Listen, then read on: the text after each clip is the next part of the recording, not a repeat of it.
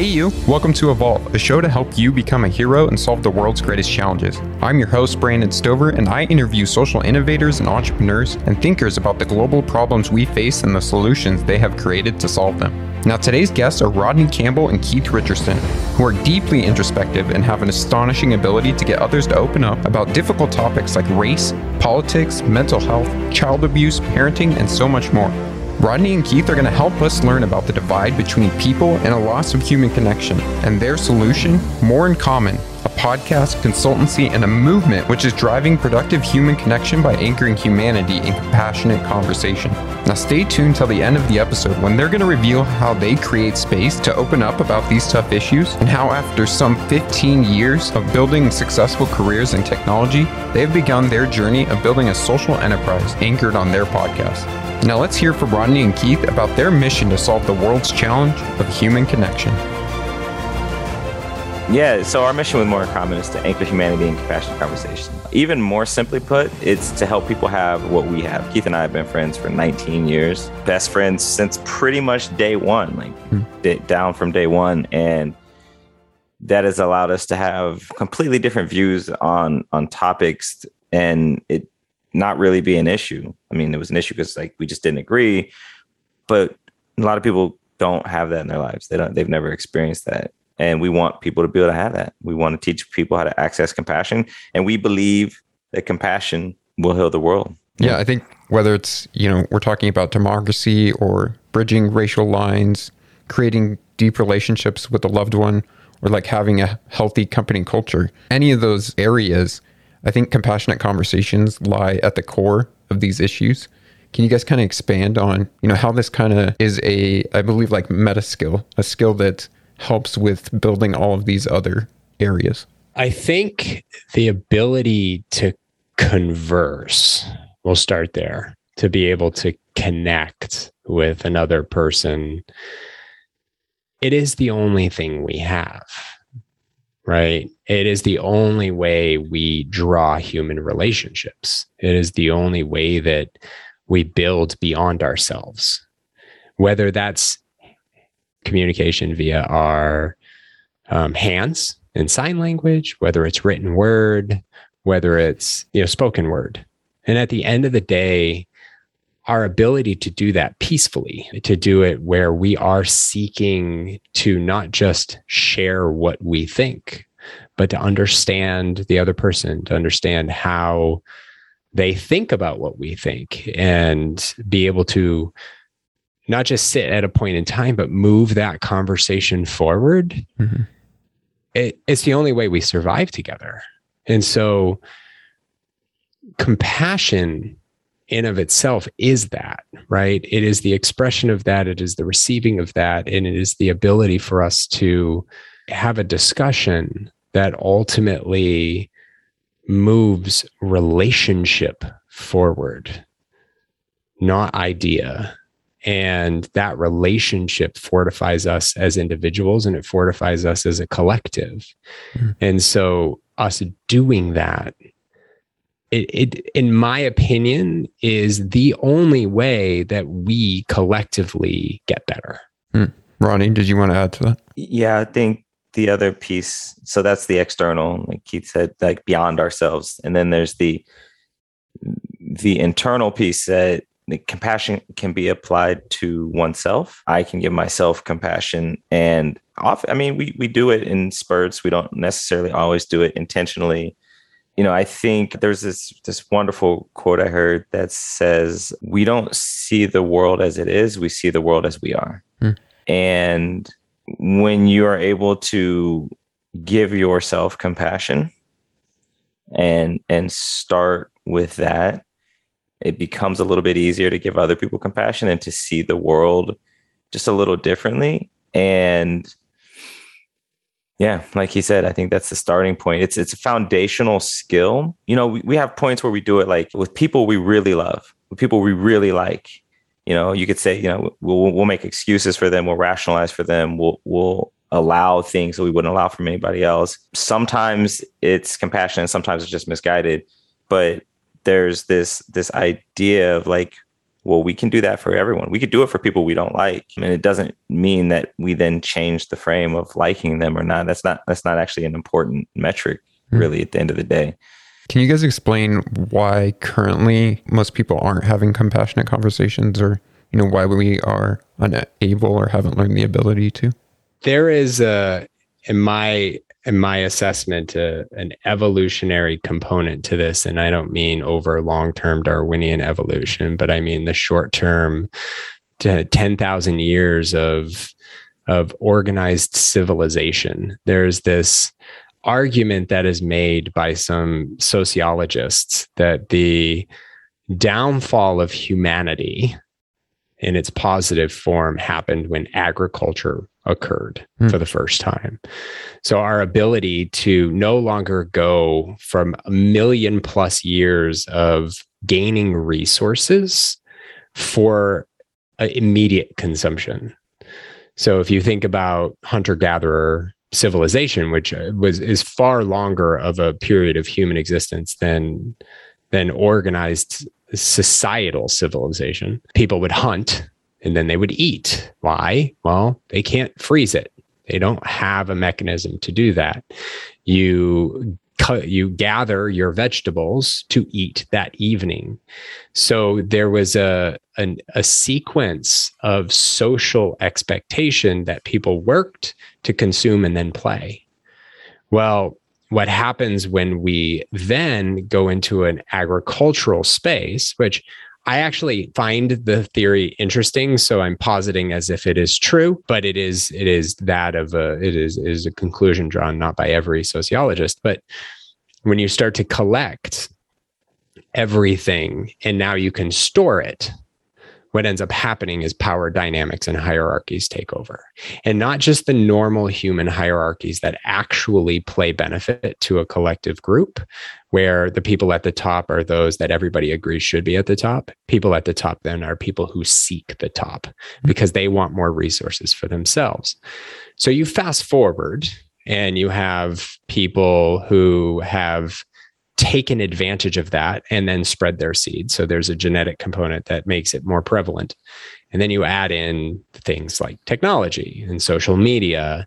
And where I see it today, what is interesting is, one, technology takes us away from, going back to your question specifically about compassionate conversation, takes us away from practicing sitting across the table from somebody and having them challenge you. Because what happens in that situation is different hormones are released, right? Different stressors are created versus reading words and then writing them back, right? It's a totally different social dynamic. You don't experience shame. You don't experience guilt. You don't experience these things that create a necessary dynamic for positive, compassionate conversation. So we don't practice it. We actually practice the opposite. And then you add in the fact that we all seek acceptance because we are a social animal. So we seek it. And in today's society, we have the ability to seek it from an echo chamber. I use QAnon as an example a lot. When you hear people who have been interviewed from QAnon, sure, they have these beliefs about this thing, but it's this beliefs about this thing that connect them to these there's millions of people who also believe it. And the one thing that's consistent that you hear is, I've built relationships that I never thought I would have in life, right? So I can now go become a QAnon supporter and have validation and acceptance. That's only going to fortify my thinking. Right. So I then, to have a conversation with somebody that doesn't believe that, I actually don't need to do that anymore. So therefore, there's that compassionate conversation when you're talking to people who vary in your thought process is just less necessary for you as an individual because you're gaining what you already need through human connection through your echo chamber. So I think there's a lot of that, and this history of time that has created enemies and us versus them thinking, and has created a lot of what we see in today's discourse. Yeah, I think, any problem is embedded within a complex system, and there's never one cause and never one, effect that it's having on other things. And Rodney, you mentioned, the internal aspect of a compassionate conversation, having that with yourself. Where does the depression and loneliness epidemic that's happening, how does compassionate conversations play a role with that internal aspect? And then, speaking to that want of connection that Keith was bringing up. I mean, even with what Keith just said to the previous answer, I would even potentially simplify it into like the element of pain, or the aspect of pain. It's painful to have an agreement or a disagreement with somebody, when to have a view that I hold, even one I don't hold. Like yesterday, I was listening to something and my wife made a factual comment about the thing I was listening to. And I was like, what? Why would you? And I got like, I just, what? And I thought about it for a few minutes. I was like, oh, thank you for the information. Like, she just gave me information and I got offended by it. I was bothered. It's painful to have an idea that I hold or think I hold, or I've been told I should hold, challenged. It's actually painful for me just to be challenged, even like to perceive a challenge. Back to that. It's how I see it.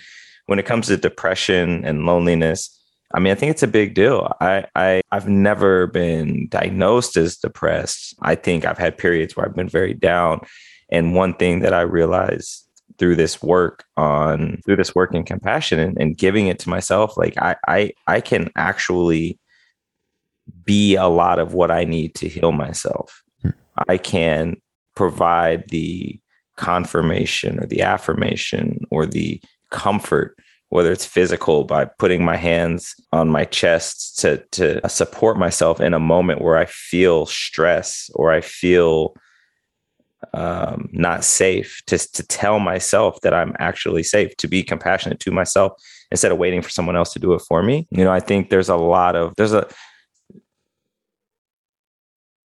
a lot of incentive right now to explore compassion, not a lot of social incentive. It doesn't, at least not a perceived incentive to. And I like this question a lot because I think the real incentive is like, if you can root yourself in with a foundation of compassion, you can strengthen the walls against things like that loneliness, that depression, because then it's you're not necessarily seeking so much. Like, you can be your own source, and then you can seek from a place of curiosity, from a place of just genuine interest versus a place of needing and searching for. If it's okay, I want to add to that, because I'll be the clinical one here. There is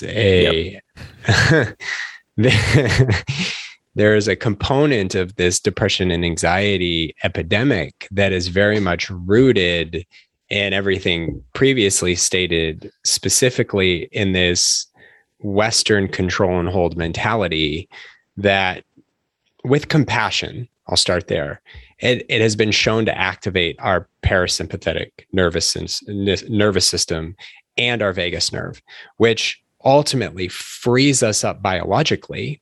It frees up our frontal cortex, and it frees up our creative thinking. We actually are in a place of peace when we find our way to compassionate emotions or compassionate thought. What we learn is through fear. We talk about the negative emotions a lot, right? We talk about anger, we talk about fear, we talk about stress, and how do we mitigate and relieve those things.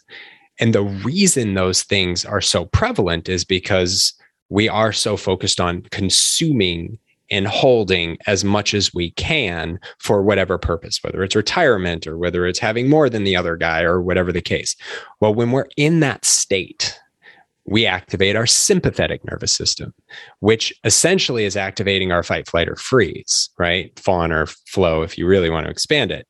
And when we activate that part, we're removing blood from our core central nervous system and we're pushing it off to the extremities. Our digestion gets worse because our body is in this space of needing to, from an evolutionary standpoint, fight or flee. So I need my resources, my physical resources, to go to what's going to give me the maximum potential chance of survival. So what I'm not doing is thinking creatively. my frontal cortex is completely or mostly shut down. And so I'm in this constant state of tension. And so if we can find a place to write about doing some of the things where we have compassion for ourselves and we're really just activating a compassionate emotion for us or for others, we're actually going to free up access to our parasympathetic nervous system that's going to biologically and physically make us feel better, which will free us up to do more things, even if we're still doing a lot of stuff. Yeah, I think in our current Western society, I can speak to my own journey. I won't generalize here. Being on a path of chasing as much resources as you can get, being in that survival mode, you lose your sense of self and that self-awareness that is required in order to have a compassionate conversation. As you were mentioning, Rodney, about being able to have compassion with yourself, on my own journey, I had to start realizing and being self-aware of my own wants and needs and desires. And oftentimes before, when I was just chasing these resources, trying to get as much as I can, I wasn't actually tuning into what those were. And so it was very hard for me to listen to somebody else and actually hear what theirs are, because I don't even know my own.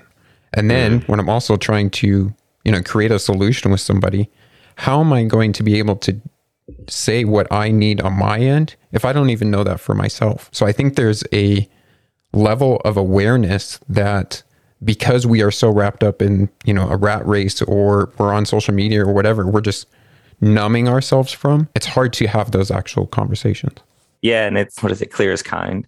Like being able to understand those things about yourself lets you be clear with everybody else about what the terms of engagement are, what the needs are, what the wants are. Like, it's okay to have a want. It might be irrelevant to the thing that you're trying to accomplish, but it's okay to have it.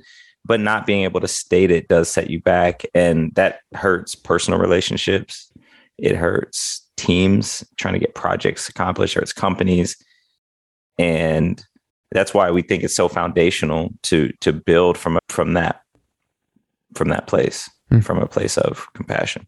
And I wanted to add, I think so much of just what I felt in the past and what I'm seeing now, or what I think I'm hearing, is in the world, it almost feels like constant attacks. Scarcity, Keith alluded to scarcity, like everybody's feeling it on just a whole new level in a pandemic where right. we had shortages. We have shortages on things that we never thought we would have shortages on. So people are feeling constantly like they're in that fight flight mode. They can't get to rest digest. So that absolutely spurs the suicide problem that's happening with teens and young adults right now. Depressive thoughts, loneliness. There's people who just are afraid to go out because they're at risk, or they might be at risk. They don't know. It's a microscopic thing. We can't see a virus. We can't see COVID. We don't. And what's this news says this and this news says that. What is real? And so I think there was this beautiful Facebook post. I just want to read a piece of it because I think it's important. I think this is a piece of compassion. It said, "I truly believe that it's important for our leaders to see us as vulnerable. Sharing something I found on Facebook I wanted to share relates to inclusion. As governors are trying to figure out how to ease back into a new normal, please remember, some people don't agree with the state opening. That's okay. Be kind. Some people are still planning to stay at home. That's okay. Be kind. Some people are scared of getting a virus and a second wave happening. That's okay. Be kind.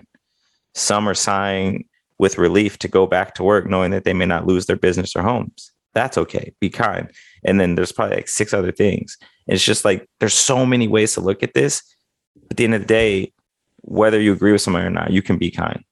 Yeah, this kind of leads us into what is a compassionate conversation, and specifically, how does that feel for both participants when this conversation has started? Conversation that is open, honest, insightful. I think often a compassionate conversation feels very uncomfortable for me because it is getting to, for me, like I was raised in the Midwest, and it was kind of like a get along to get along kind of scenario. Like what I was taught was like social niceties, and like you don't disagree unless you just don't, like you just get along.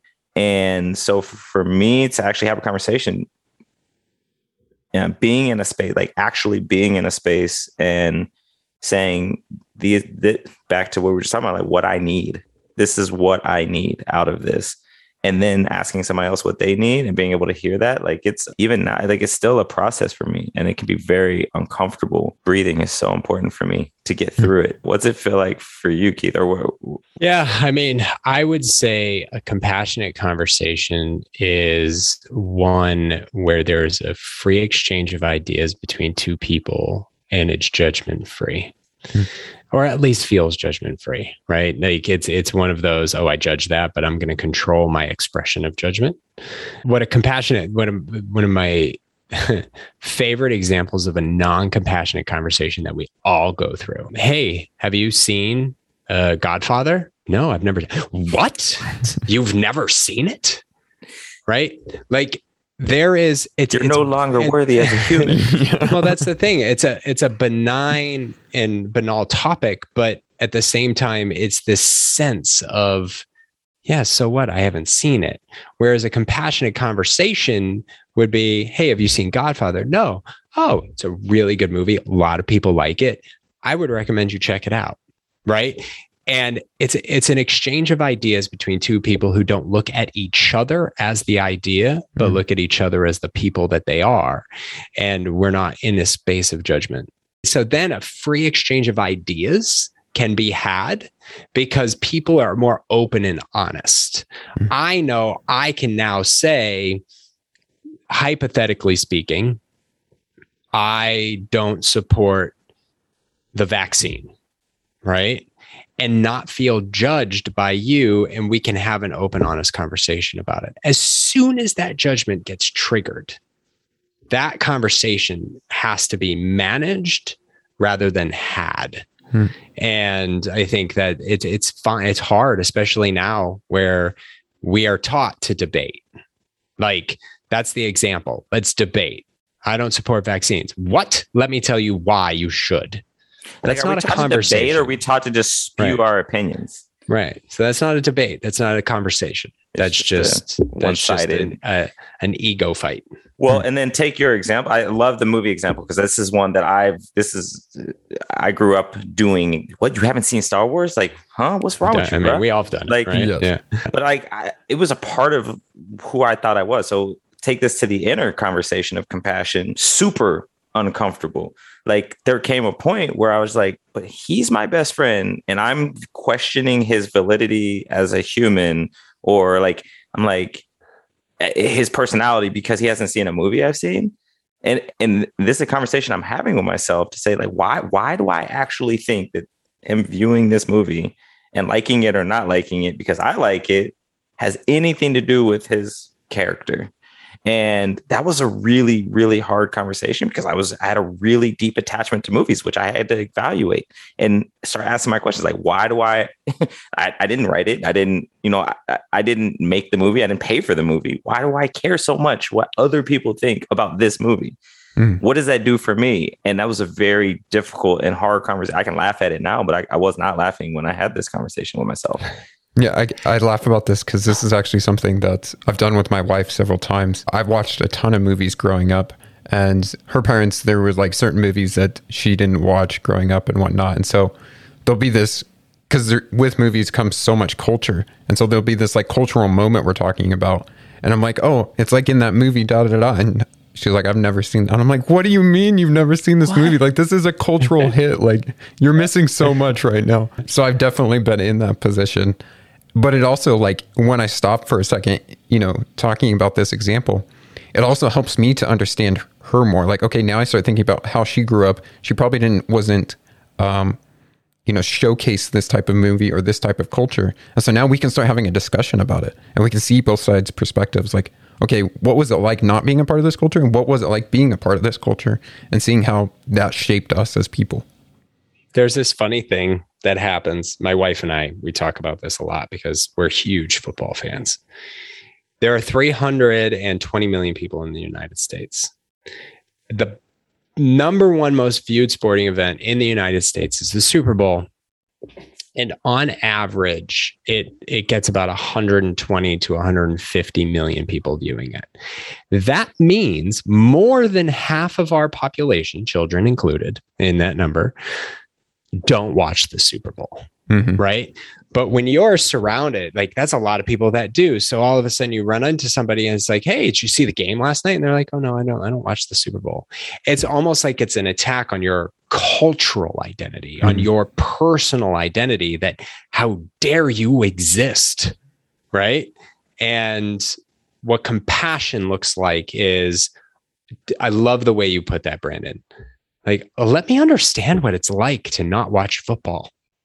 Right? Like, what is it like? What do you do on Super Bowl Sunday? Yeah. Right. I've been doing one thing every Super Bowl Sunday for 30 years. Right. Like, what do you do on Super Bowl Sunday? So I think it's a great, simple example. I think we can all digest. Yeah. Just another super small, kind of stupid, benign example. Fanny packs. I don't understand fanny packs. I was around this, yeah, when they first were a thing in the 90s. And my fanny pack. I think I had one then, but then I mainly just made fun of my dad because he wore it. And I was like, I don't think this is for you, Dad. And they've come back in a big way. They're super stylish. And I'm just like, the other day I was with my wife and I found myself judging the hell out of this dude, like out loud to her. I'm like, and then I was like, you know what? F it. I'm buying a fanny pack. Like, I got to figure out, like, maybe I'm missing something. I don't know. Like, everybody's wearing them. Maybe it would be a more efficient way to carry stuff. So I'm still waiting for mine to get here. But did you get the bag I got? Or I did not. I got full fanny pack. I got a different pack than yours. Okay. But I think this is kind of like the evolution of where like my own self-talk or management of this conversation, because Keith hits on it. Like, judgment is such a big piece, because like when you don't judge her for not having seen the movie, you can see that she had a different experience. And then this is where our experiences get to grow. Like we get to experience our diversity because we can include it when we're not judging the hell out of it. Right. And that's kind of that's the secret sauce. That's the power. Yeah. So in your guys' consultancy, you do something called the MORE approach, which really helps bring some elements into what a compassionate conversation is. So could you guys outline what each of those elements are? And just to give some context, like we have built this approach based on our personal experience, based on reading a lot of information on conversation, on compassion, and really just trying to find a through line that shows, wait a second, these are some of the most core things that these people all do that they expand into 10, 12, 25 different tips, which are great tips and love them all, but we can't digest those. And we can't digest it when we're triggered in a moment where our sympathetic nervous system is activated. And how am I supposed to remember 25 different tips unless I practice it 24 hours a day, which most people don't do. So with that context, I'll stop talking so my answer is not so long and let Rodney highlight what they are. MORE, M, meet people where they are. O, be open to listen more. And the more is important than that. R, remove assumption. E, embrace and engage with curiosity. So it's the MORE approach. The first three, so it's interesting, like the way, I don't think we planned this, but the way we've been having this conversation is kind of like the external and internal. Keith's been kind of handling the external. I've been handling the internal. The first three parts of that. It's very fitting for our personalities. It is. Meeting people where they are, being open to listen more, and removing assumption are very much about me and my inner world and how I'm showing up when we sit across from each other. And then the expression of that what we would call the healthy expression of that, the compassionate expression of that would be engaging and embracing with curiosity. So it's kind of this nice flow into like, how do I examine how I start to show up in conversations and doing that, and then embracing curiosity and really having a deep curiosity for the person that's sitting across from you, the people sitting across from you, which creates safety, creates psychological safety.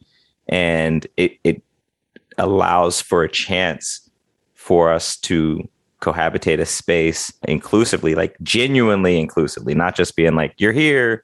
It's like, no, you're here and you get to talk. You're here and you get to be heard. I guess, is actually even more important than talking. And you get to know that you're heard. One of the things that I think is so important about this approach is, as you mentioned, like the first 3 steps are about regulating yourself before you come into the conversation. Many people just come into a conversation and then directly the thought goes from their mind out their mouth, and there was not much preparation between those 2 points, and they don't allow themselves the space to realize what they're saying or to realize how is that going to impact the other person. There's another tip that I think we should add to our training, Keith, is the pause. Brandon is a very, like, you're super, I'll say this every time we talk, like, you're wicked thoughtful, like in a super good way. Like wicked, that. Like in a good way. Wicked. Yeah. Like wicked, in a New England way. Yeah. Wicked, bro. Yeah. Like how you like those apples. Talking about like incentives and penalties. It's almost like in many parts of these cultures that I've been a part of, whether it's been organizations or teams, if you don't speak up, if you don't speak loudly, and if you don't speak first, you get left out. And we're not incented to pause. So that whole chain you just mentioned, from the feeling, emotion, probably straight through the amygdala, straight out the mouth, like not even processing in the prefrontal cortex. Like we're not incented to stop for a second and think like, oh, do I even mean that? Like, do I even think that about this person that I actually really do like and respect? Is that a way that I would really want to respond to them? So I think that's a thing, just as I think even larger than our process, like how do we affect this in a worldwide, global, cultural stage? Like how do we incent people, or how do we help people see that there actually are incentives already built in, but then how do we start to build in structures that do incent people for pausing? Why did you guys decide that starting a podcast would be one of the best ways to demonstrate these compassionate conversations? Funny. Actually, I don't know. Like, so the short story on the podcast decision was Rodney. I can never remember. I think it was about September. Yeah, it might have been in like August or July of 2016. He hits me up, and I was in my office at the time, and I'm just sitting and we were just chatting. He goes, dude, I really want to talk to you about starting a podcast. And we used to talk about football all the time. And maybe we do something about football. Now Rodney is an idea guy. Let's paint this picture. Rodney will try everything once and probably is twice. Always trying. Twice, yeah. Always trying new things. And as evidenced by the fanny pack experiment coming. And I am a late adopter of anything on the adoption curve of economics. I'm not going to be. I like to see that it proves out, or at least that I can see value in it. I just got a bag, it's a shoulder bag, a European bag, that because I didn't want a fanny pack, but I wanted the value of having a purse. Like women have it. Like why don't we all have purses? Bro, they're so ahead of the curve. Like the European men that were wearing them like in the early 2000s. It's just logical. Dogging. Why? But I'm more deliberate, and I don't just try new things all the time. So he comes to me with these ideas all the time. And so the podcast was just a thing. I had never heard of podcasting before. And I go, sure, cool, sounds good. And that ended up leading to why we ended up starting our podcast. But the only reason we chose podcast was because it's an open platform, right? And that gave us an opportunity to demonstrate these conversations that we were having. We had no idea what it was going to be or what it was going to look like. And podcasting was just a thing because Rodney was listening to podcasts and said we should start one because it's easier. And it's not like we have to go to a radio station and syndicate.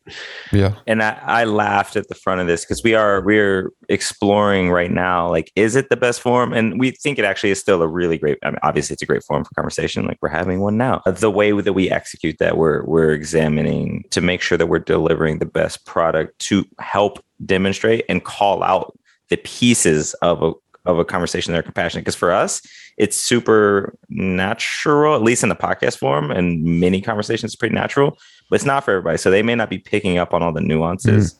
So we're thinking about how we deliver that. Yeah. And taking that before your next question, because this just popped into my head for the first time. late breaking news of Keith's inner monologue. There is a tie to the journey that we've been on in this podcast. More in common for us, as we have recently discussed, has very much been about our exploration of conversation, which has allowed us to build this platform for consulting and all these other things. But it has been very personal in this journey of practicing more and practicing these things and putting these things into place, where we're now at a place where it's like, oh, we have not done any of this for our audience. None of it. And so now we're trying to pivot to say, how can we take this personal journey and give an audience what they could use versus it just being us about having great, awesome conversations. Yeah. Make it their journey. Yeah. That inner, so going back to that inner piece of more, like that's what it is, helpful for you to build your journey to having more compassionate conversation. Yeah. It worked for us. What have been some of the outcomes or results of you guys demonstrating these conversations on your podcast? I read in one of the articles that was written up about you guys that an early episode resulted in a sibling reconciliation after many years of not speaking. So what sort of things have these conversations done for others? That was the exact one I was going to go to. That was, I think it was one of our first episodes for sure. Second episode.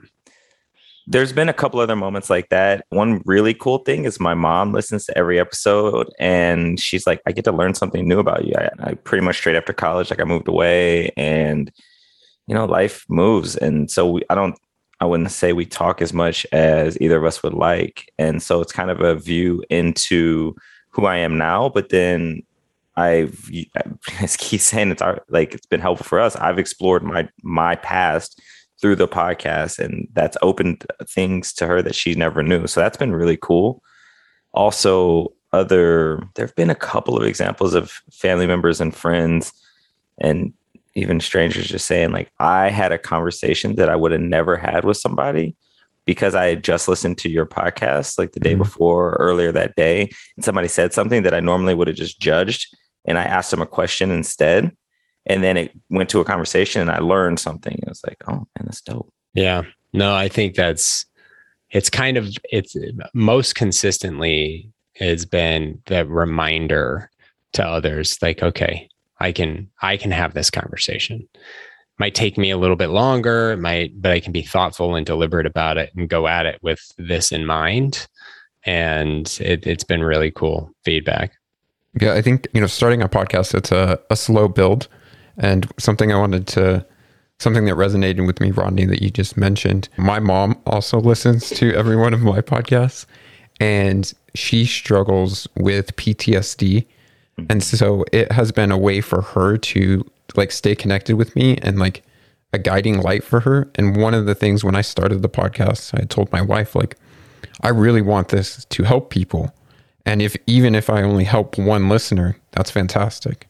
Well, I'd been doing the podcast for a year and a half. And later on, my mom had told me, oh yeah, I listen to your podcast all the time. I listen to it sometimes, in the evening when I can't sleep. And I know that's when she struggles the most because she's having flashbacks and whatnot while she's sleeping. And it just hit me like a ton of bricks. I was like, I really am helping one person, even if it's just my mom. I hope that it helps other people, but it was an amazing thing to hear the impact that a podcast can have. That gave me chills. Yeah, I mean, if you're going to help any one person, that's the one. Yeah, there's going to be a motivation. My mom doesn't even listen. Man, that's I almost tear up on that. That's thanks for sharing that, Brandon. Yeah, absolutely. I would say from a personal side real quick, I've learned that I'm a conversationalist and that Keith is as well. And one of the things that we get from guests a lot is that they really enjoy having the opportunity to have the depth of conversation that we have over the hour 15 minutes. And what I think, back to the depression and the loneliness epidemic, we're not connecting. A lot of this for us is about human connection. Compassion is just what it's going to enable for the world, why it's going to heal the world is because we're going to be able to connect. We just want to be heard. We need purpose and we want to be heard. All the rest of it is just details. What's the process that you guys go through with your podcast in order to create that space that people can be vulnerable in? How do you start building that connection so people open up for that? I mean, it's interesting, and you've been through it. It's not much, right? Because what we know we do well, and this is why we want to give people what we have. It's not just our relationship. Like, to just sit down and have an open, honest conversation with somebody where you can ask questions, they can be vulnerable, you can be vulnerable, and you can connect. It's not that difficult. It just requires doing a few things. And if you can do those few things consistently, you will eventually just get better at them. And then you will consistently have better connections in conversations, and you'll still go through all those struggles of angst and struggle of, irritation. But at the end of the day, like we just sit down and I don't know, we like people and we listen. See, this is funny. Like what he's illustrating is the challenge with, like, everybody has a skill. Everybody's got like at least one skill that they can do better than probably most people. This is collectively and probably individually our skills, like this conversation space. And so the more process, when Keith says like it's born out of like our experience, like it is literally born out of having all of these conversations and breaking down. Like, one of my mentors on the podcast told us that he had been sexually abused as a child. That almost broke my brain for many reasons, but we started breaking down, like, how did that happen? And like, not the abuse, but how did he end up sharing that publicly with us on a podcast? He had just met Keith, like that. It was brand new. Like, you don't typically, that's not shared with a stranger. And he was not in a place where he was publicizing this. This was the first time he had shared it outside of the walls of like his most intimate relationship now. And so as we started breaking down what's happening in these conversations, what are we doing? How are we showing up? That's where meeting people where they are, being open to listen more, removing assumption, engaging with curiosity. Like, that's where it came from. Like, we didn't make it up. Like, we were watching what we were doing and realized, oh shit, like there are things we're doing. It's just natural to us. So to everybody out there, like anybody who's like, I don't know what I could like do. I hate what I'm doing. I hate my job and I don't know what I could go do. Like, there's a thing that you do really well, and you do it so well that you don't even know you're doing it. Let's talk a little bit about the beginning of this journey and, where these skills started meeting each other. Both of you went to Purdue from different backgrounds, but always being able to, have these deep discussions with each other. And your podcast began by starting to talk about the topics of race. So can you share how you two started having these race conversations coming from different backgrounds? Well, I mean, first of all, Keith was the white dude that always hung out with black dudes. I think he's just always felt more comfortable around non-white dudes. Who knows why? I have theories, but it was never really a conversation, except for the one time where he dropped the N-bomb while we were playing Madden with a friend. And go back to episode 1 of the podcast. Yeah. Shoot Ninja. We were like, what? But it, like, he was already accepted in the group. So this is back to that compassion for people you like, he was already part of the group. So we laughed it off. It was like, that's the homie Keith. We didn't actually have a whole bunch of race conversations. We had a lot of conversations about politics, finance, and gay marriage and religion. Like all of I think it helps that we're not big fans of small talk. Mm-hmm. So we kind of just jumped in. Yeah. Man, I don't know what. Yeah. There was nothing, like, we would have these conversations in the gym while working out. Right. Because that's the place where you talk about religion, right? Yeah. Right? What do you think about God, bro? Hey, push that up. When we were in the car, or it just naturally happened. And I have vivid memories or emotional memories, not so much cognitive detail memories of when we would talk about gay marriage. And at the time, Rodney, coming from a far more Catholic, conservative, traditional background, and this is in 2002, right? Like, so this is right at the height for those who were there and remember, or those who have read a book. when there was a national vote on gay marriage that was shot down about 70%. It wasn't national, it was state by state, but most states voted on it. Only a couple states passed it. It was very much culturally unaccepted, right? And so it was a conversation. I have always been on the side of like, let it be, right? Like if two people want to get married, let them get married. There's been nuance in that position over time, but that's generally and so we would have that conversation.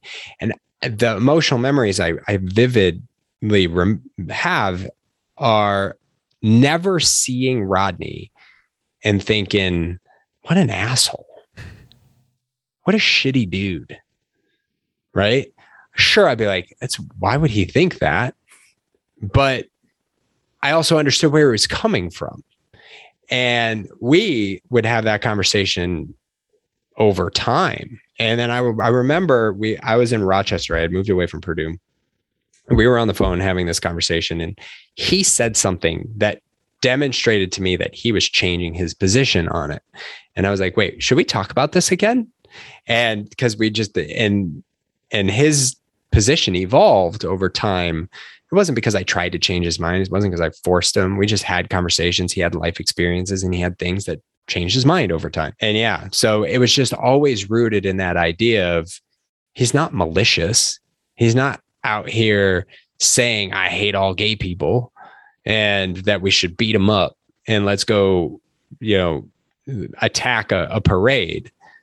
He had a thought and a position on something that wasn't indicative of the core of who I knew him to be.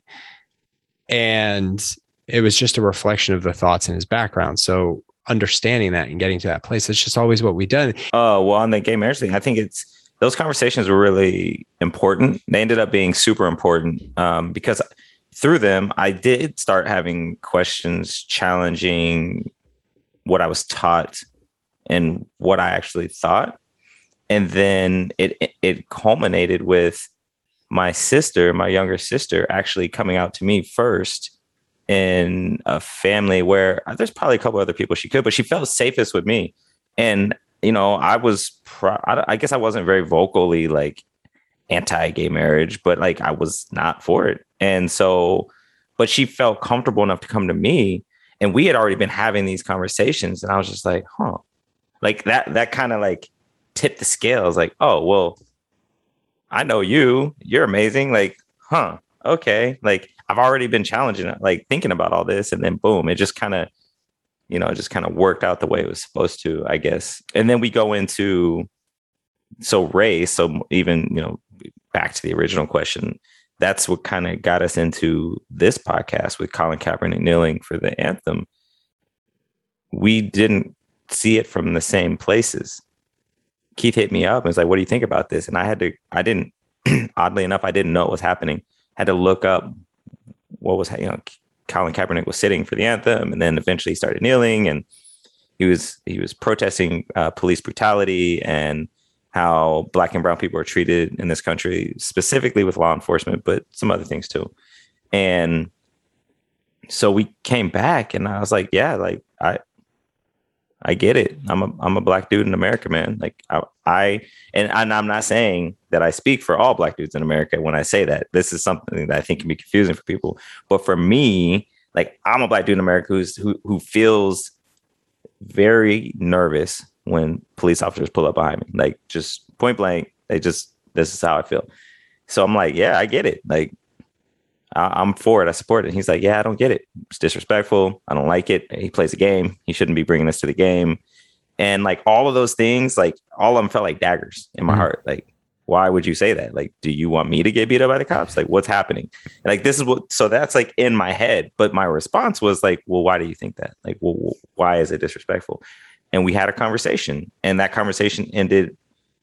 Like at the time, I have no idea. I don't think I knew how you felt, Keith, but I knew that we had carried it through far enough to be like, all right, we're at a peaceful place with this conversation. We should start a podcast to demonstrate how we have hard conversations, to teach other people how to have hard conversations. That's where it started. And it's evolved into just having conversations, from realizing that the reason that we were able to do that is because of compassion, which, one of the things I think, so I have I have a Catholic and Christian background. Keith does not. I think a big part of this is like dispel, like what is compassion dispelling? Like, is it a religious tradition? Is it just about love? Because it's not typically something that you're going to talk about. And I say not typically, it is absolutely not something you're going to talk about in a business setting. Like, how is this going to make my business better? You might talk about it in a relationship, but I don't actually, I've been a therapist and I've never heard a therapist say anything about compassion, honestly, with the ones that I've talked to. So we just see it as such a important factor. But go ahead, Keith.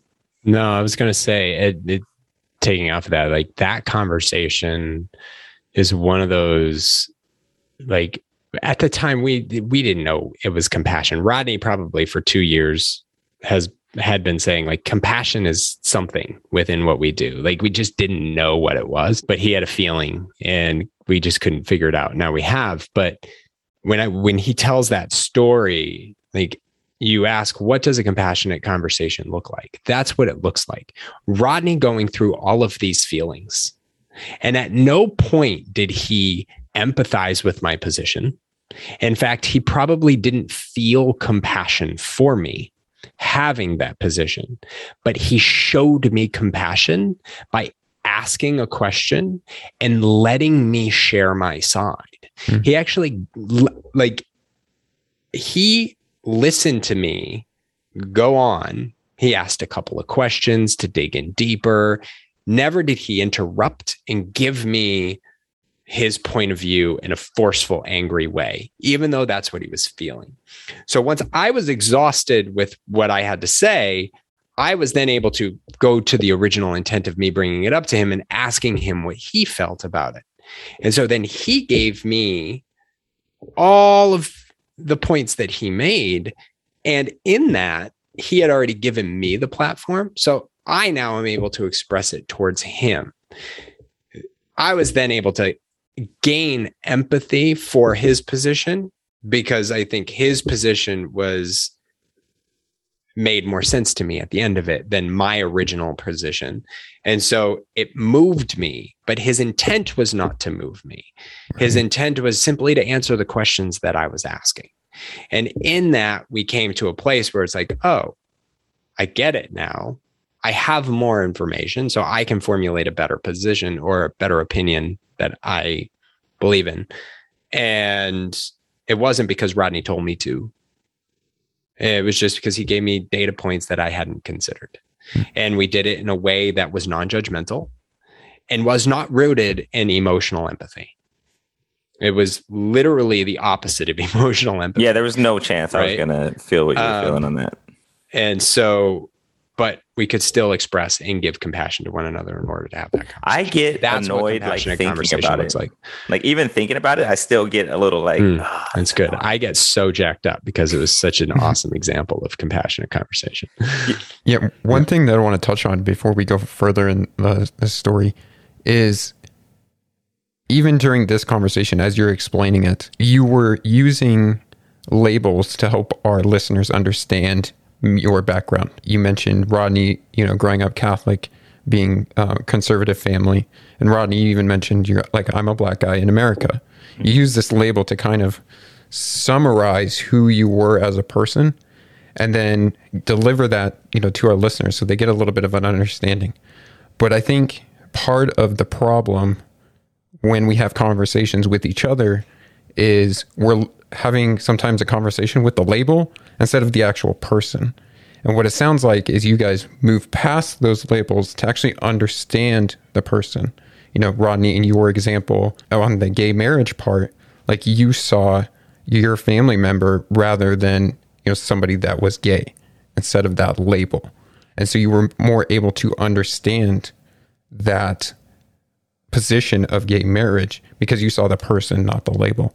So I was wondering if you guys could expand on seeing past the label and seeing the person instead. I mean, the most basic example I can give is if I cut somebody off on the highway, it's because I'm late. It's because I have something to do. It's because I wasn't paying attention. If I realize I did it, I might be like, oh man, my bad. Like, try and get their attention or flash my lights or something, but it's not a big deal. Like I did it, there's a reason. Somebody else does it, a-hole, dick, not paying attention. Like they get the label. I don't get the label. Like, right. Like that's probably the most simple example I can give. I think the family member thing, that's, you get a pass. You're close to me. I know you. I don't know them, so they don't get a pass. And then not to say that it's really about giving a pass. I think Keith actually illustrated really nicely in the last part, in his last answer. Like, even if he would have never changed his mind, I would have still been curious about where he was coming from. I wouldn't have agreed with him. I don't have to agree with him, but I was able to still be kind, even with him not coming to my side or having my view. So the label, like, because I guess, I never really thought about, this is an interesting question, because I never thought about, because like I never labeled him like, oh, he's a, I mean, there were no Trump supporters at that time, but like, I guess, I could have been, oh, you're a Trump supporter. You don't agree with how I feel about the Kaepernick thing. Like, or you're a fan of slavery. Like, I don't even know what I would have labeled him as, because I didn't even think to go there and label him. But I think it's a very important part to, because when I will juxtapose it with when it breaks down in my life in the worst of ways, I do label.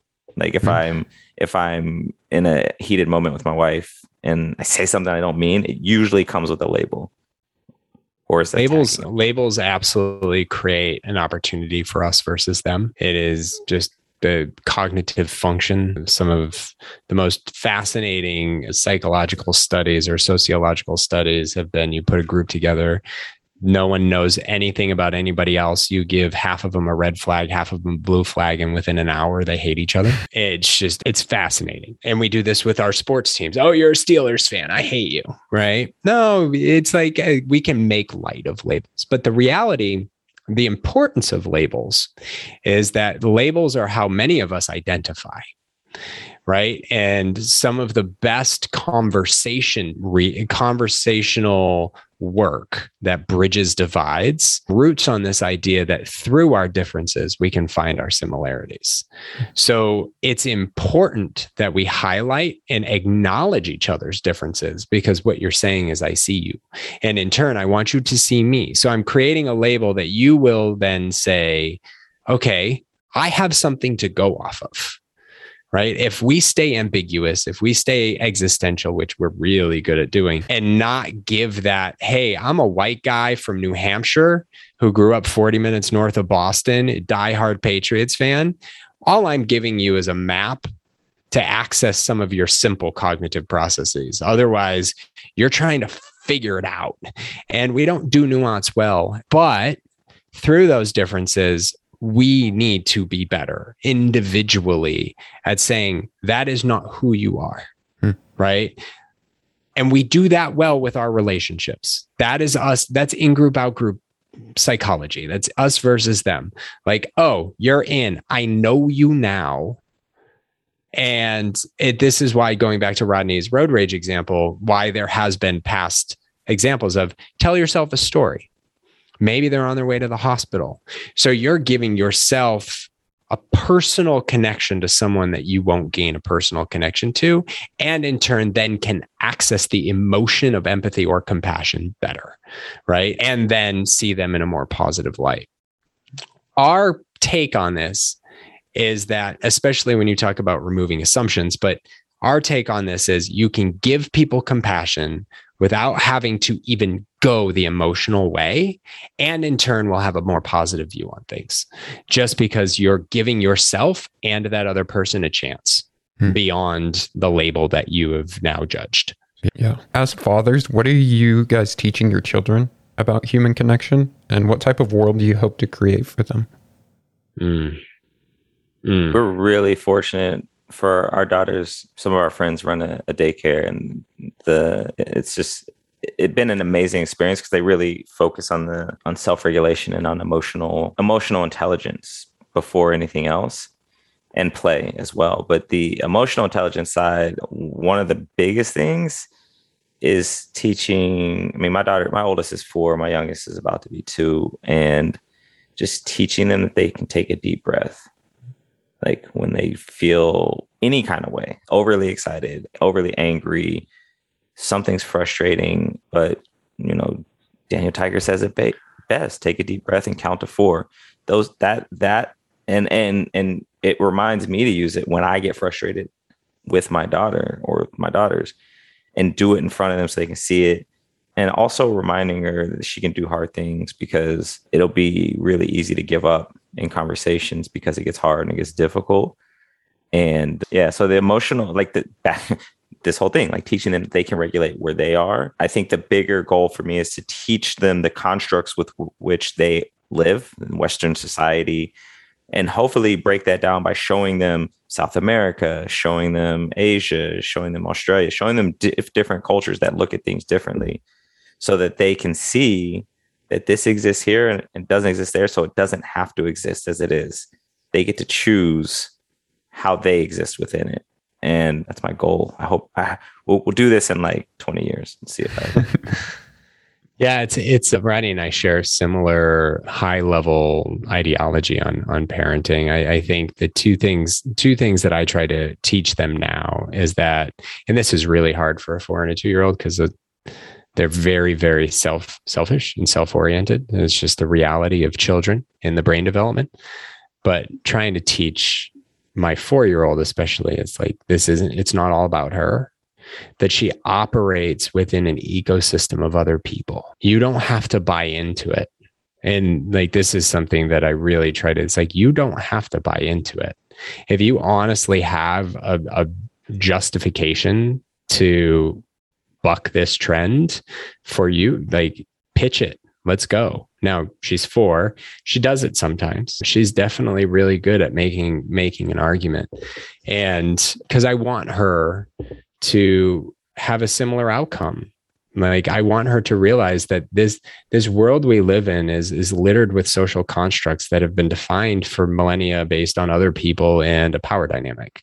Like, I want her to feel like she can capture the essence of her life and do it vigorously forever. And so I focus on that and emotional awareness. I think I've said this for a while. If my children ultimately get from me that I believe in them and that I love them, and teach them how to manage their emotions and existence, they need nothing else. They need nothing else. They will conquer the world of life. They may not be millionaires. They may live on the streets, but they will conquer their life because they will believe, they will know that someone loved them unconditionally and that someone believed in them wholeheartedly, and that they know how to take a breath.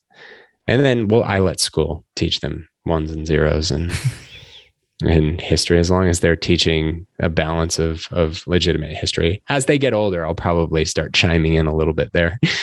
Yeah, and if you want a buck to the education system, definitely check out their More in Common podcast, as I was a guest on there and ranted on about the education system. Yeah. We got some good stuff coming there. Yeah. But before I get to my last question, is there a call to action you would like to leave our listeners with today? Check out our website, moreincommonent.com. There you can find both our podcast and our consulting practice. We kind of bifurcated the website. If you have any question, if you're curious about any of this that is around compassion, how we consult based on compassion to make truly inclusive environments, hit us up. We have contact at moreincommonpod.com. It's on the website. That's why I send you there. All our DMs are open, so you can hit us there.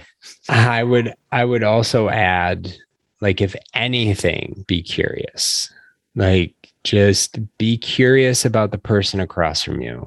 And if you're having a conversation and they say something that you think is stupid. One of my favorite examples that I will forever remember is a friend of mine was having a conversation, white friend, with a black friend of his, and they were walking down the street and he saw a white guy on a porch and he called him a porch monkey. Now, if you know anything about that phrase, that is an incredibly racially divisive phrase. and generally isn't used towards white people on a porch. And this Black individual turned to him, knowing who he was, and simply asked him, do you know what that means? And they ended up having a conversation about it. And my friend never said it again, right? His friend did not say, oh, racist, can't be friends with him. No, he embraced his curiosity and simply asked a question. That's your call to action. Ask a question. Well, my final question is, how can we push the world to evolve? It's a good question.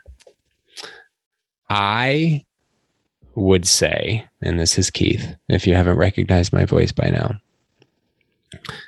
compassion is a biologically evolved characteristic similar to happiness, similar to anger, fear, anxiety, joy.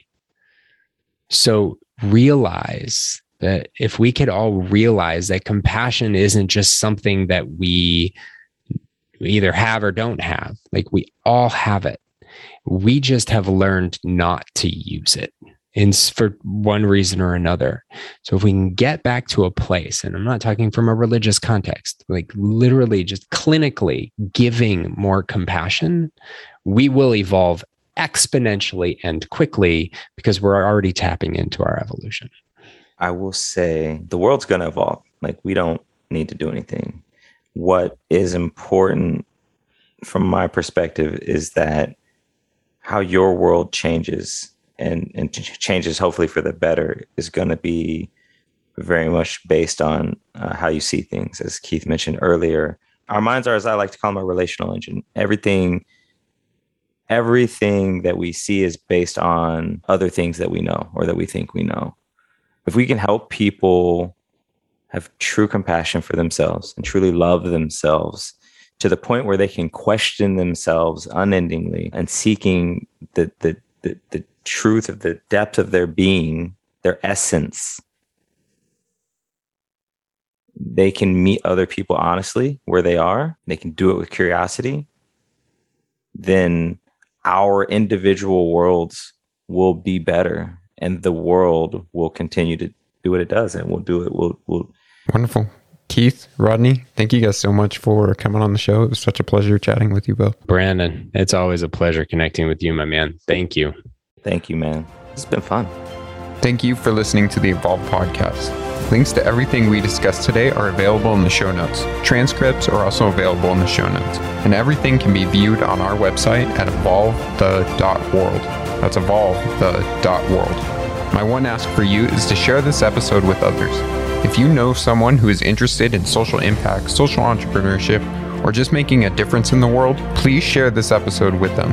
The challenges in our world need all of those who can contribute to existing solutions or create entirely new ones. So please share this show with those kind, intelligent people who are just like you. Until next time, my friend, keep evolving.